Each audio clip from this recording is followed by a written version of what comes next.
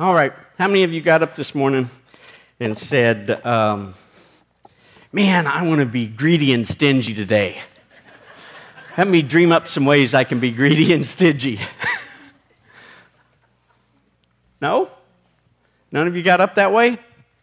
Yeah, do you think, maybe there's a few people in the world, but do you think anybody in the world really gets up and says, I want to be greedy and stingy today? I'd like to believe that nobody does that. Maybe there's a few, but most people do not get up in the morning and go through life just dreaming up ways to be greedy or stingy. Now, it may seem that way with some people, but I don't think anybody does that. And yet, all of the information that is gathered and data that is gathered says that we are giving less and less than we used to give.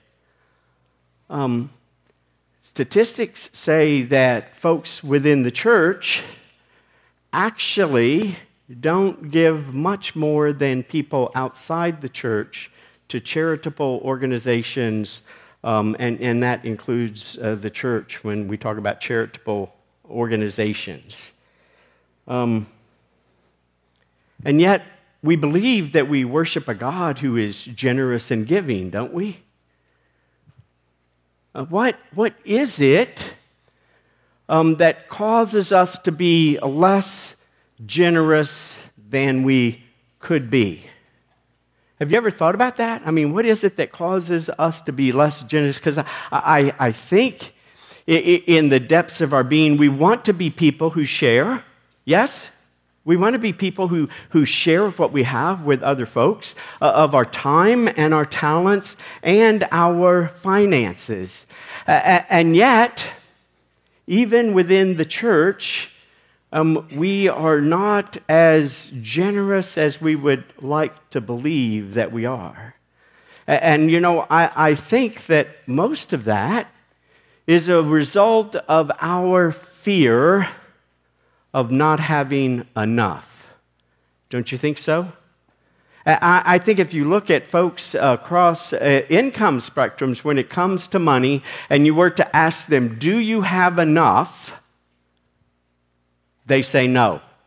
And it doesn't matter if they're making $15,000 or $150,000 a year. Most will say they don't have enough. Enough for what? Maybe a different question. And so I firmly believe that we all want to be generous people. All we have to do is look around when there's a disaster that happens in the world, right? A tornado, a hurricane, any of that, and we see that folks open up their pocketbook and they find time to go and to help people out. And so that at least tells me that we are and want to be a generous people. And yet we're not as generous as we could be, I think. And so let's see what the Apostle Paul especially has to say about generosity. And I'm going to read from a couple of passages. I'm going to read from 2 Corinthians chapter 9, and then I'm going to read from 1 Timothy chapter 6. And so I invite you to hear these words from 2 Corinthians chapter 9, beginning at verse 6, I think. Where'd it go? What I mean is this: the one who sows a small number of seeds will also reap a small crop, and the one who sows a generous amount of seeds will reap a generous crop. Everyone should give whatever they have decided in their heart. They shouldn't give with hesitation or because of pressure. God loves a cheerful giver. God has the power to provide you with more than enough for every kind of grace. That way, you will have everything you need always and in everything to provide more than enough for every kind of good work. As it is written, He scattered everywhere. He gave to the needy. His righteousness remains forever. The one who supplies seed for planting and bread for eating will supply and multiply your seed and will increase your crop, which is righteousness. You will be made rich in every way so that you can be generous in every way. Such generosity produces thanksgiving to God through us. Your ministry of this service to God's people isn't only fully meeting their needs, but it is also multiplying in many expressions of thanksgiving to God. And then hear these words from 1 Timothy chapter 6, verses 17 through 19. Tell people who are rich at this time not to become egotistical and not to place their hope on their finances, which are uncertain. Instead, they need to hope in God, who richly provides everything for enjoyment. Tell them to do good, to be rich in good things they do, to be generous and to share with others. When they do these things, they will save a treasure for themselves that is a good foundation for the future. That way, they can hold on to what is truly life. Everyone with ears to hear the word of God and respond this day. Now, I used to say that generosity is not about how much that we give. It's about what we do with what we have. But I modified that a little bit in that generosity is not about how much we can give or how much we give, but it is our attitude toward which we have that then affects what we do with what we have. You see, the issue that we all have, whether it comes to our talents or our times or our finances, it is this attitude with which that we have with things. Do me a favor. Hold up your hands and grasp your fist like this and squeeze really, really tight. Squeeze really, really tight now. Okay? All right. And then release just a little bit. And your fingers are still a little stiff, aren't they? All right? Yeah? Then release a little bit more. And then kind of let those fingers float. And now tell me, which feels better? Does it feel better to grasp as tight as you can? Or does it feel better to open your hands up? See, I think much of our issue is as we think about that which we have, we misunderstand where it comes from. Both of these passages remind us that the whole world is created by a good and generous God. We forget that the things we have, the very air that we breathe, the time that we have, the talents that we have been blessed with, and yes, even our pocketbooks, they are a gift from God. And sometimes what happens is that we think that all of these things are ours to hold on to and that we have to grasp them for fear of not having enough. Now, in a few weeks, I'm going to talk more about stewardship and about our time and our money, but I just want us to begin to think about this attitude that we have toward our things and even our time. Do we see all that we have as being a gift from God? Do we trust that the God that we worship and we serve is a generous and a good God? A God who will provide for us and through us. See, our attitude begins with what we believe about that which we have? Is it something that we have been given, that we are called to grasp as tight as we can and hold on to for fear of losing it? Or is it that which we have been given to hold loosely in our hands, open to God, and offering it all to God and saying, God, use this. Use all that I have, my very life, however you see fit, for your kingdom work. In both of these sections, Paul encourages the church to be rich in our good works. He encourages us to be a people who share with others.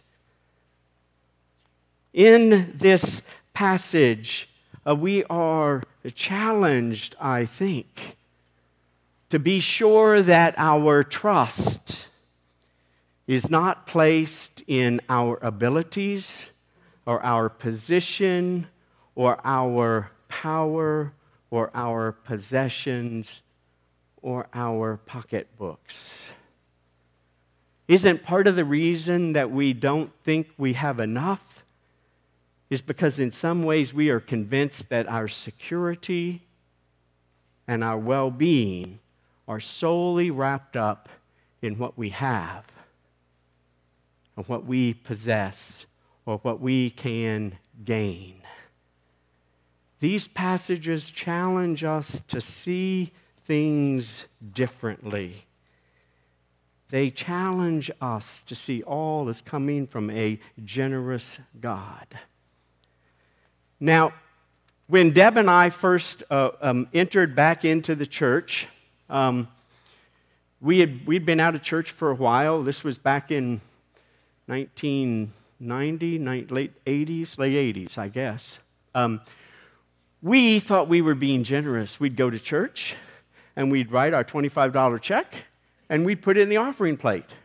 Or maybe we didn't think we were being generous. I think we probably, just like everybody else wrote checks, so we're supposed to write a check, and $25 sounds like a good amount. That's $100 a month. That sounds really good, right? Well, we were making a bit more than $1,000 a month then. So it wasn't a tithe, but we were giving. You know, often this pathway toward generosity, it begins when we at least begin to not clench so tight, and we begin to share, right? Because, you know, the reality is that you can't become a generous person without giving. Are you aware of that? I mean, if you know how to do that, let me know. But you can't become a generous person without giving. And so we all have to start somewhere. Yes? And usually how we progress, if we think about it in our discipleship, we begin by being concerned about ourselves and wanting to make sure that we have enough for ourselves. And I don't think that God calls us to give everything away so that we are just totally dependent on everyone else. I think He calls us to be a good stewards of our finances. And again, I'll talk more about that in a couple of weeks. But we begin on this progression often where we get more concerned, and then we begin to give. We begin to share with others. And oftentimes, when we begin to share with others, what's our reason for sharing with others often? It kind of makes us feel good, right? I mean, if we're honest, sometimes we share with others because it just kind of makes us feel good. And if we give a little bit, we can pat ourselves on the back, right? And say, I'm doing my share to help people who are in need. But as we begin to loosen that grip and we begin to share, I think something happens in us. And we begin to realize there is a sense of joy in sharing and doing other things and seeing that it helps other people. And so we begin to look for places where maybe we can give a little more so that we can make a difference in the lives of other people. And as we grow in that, lo and behold, what happens is our satisfaction and our joy no longer comes from just how we feel, but it comes from the fact that we begin to see a difference in the lives of the people who are receiving, yes? Now, sometimes we think that when we give a certain portion of that which we have been blessed with, that we've reached generosity. In fact, oftentimes in the church, we speak as if being a generous people means tithing. Well, the reality is few people in the church tithe or give 10%. Sometimes we talk as if generosity is about giving a tenth of what we have, and when we give a tenth of what we have become generous people. Is that what it means to be generous people? You suspect I'm going to say it's more, right? That's why you're looking at me like that, like, oh, we're not going to say yes because we know he's going to say more. See, I think there is more to being a generous person. And I think if we pay attention to these passages, I think what we hear in Paul's letter is not just a challenge to give away more. The challenge is for us to begin to change our attitudes and to shape our lifestyles. You see, I think when we begin to reach maturity in our discipleships, we aren't satisfied with just giving 2% or 3% or 10% of what we have. We're not just satisfied with giving a couple of hours here or using our talents here and there. As we grow in our maturity, in our discipleship, we begin to rearrange our lives. We begin to rearrange the priorities of our schedule in such a way that we no longer say, I don't have enough time, but we're able to create space where we have the time to do the things God calls us to do. We begin to rearrange our finances and how we live in such a way that we have more resources available for God's kingdom work. Are you hearing me? We begin to live in a way rather than, oftentimes what I see over and over when I worked in industry and was outside the church, I would see folks get a raise every year and still go from month to month on meeting their finances. And I'm talking about people who are in the 1990s are making $100,000 a year. Because what often happens is we live lifestyles that are above what we receive rather than living a lifestyle that's comfortable and provides for us and then creating more resources for doing God's kingdom work. See, generosity is not just about what we give. Generosity is the attitude toward that which we have that affects how we use it. And beyond that, it begins to affect how we shape our very lives and how we begin to realign and rearrange our lives so that we are more and more available to God and what God might do. Now, don't get me wrong. If Paul says that God provides for us so that we can enjoy life. God wants us to enjoy life, but our definition of what it means to enjoy life might need to be changed a little bit in Western society, maybe. Right? Maybe not.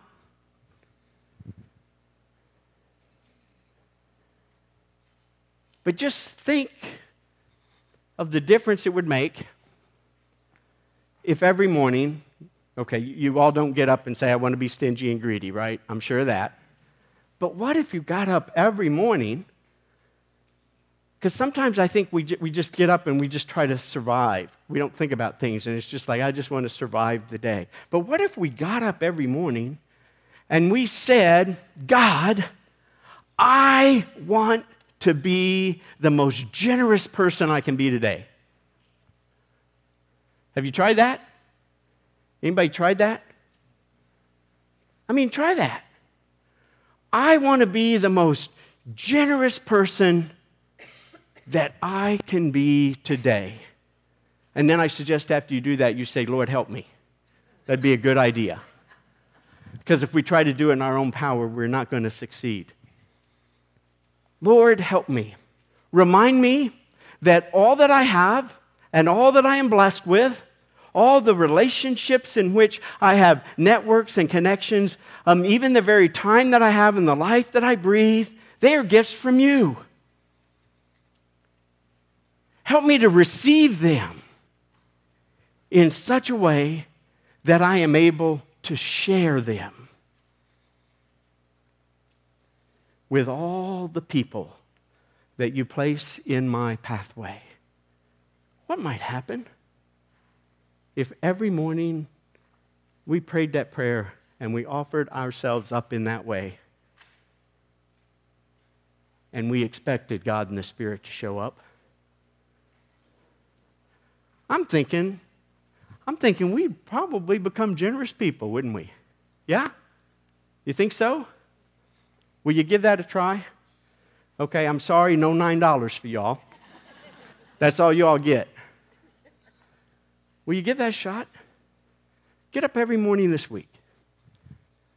God, help me to be the most generous person I can be with my time and with my talents and with my ability and with my pocketbook, so that your kingdom work will be done, and so that other people may experience your love and your grace just as I have. I don't know. I think it could be interesting. Let's give it a shot. Amen? If our ushers will come forward.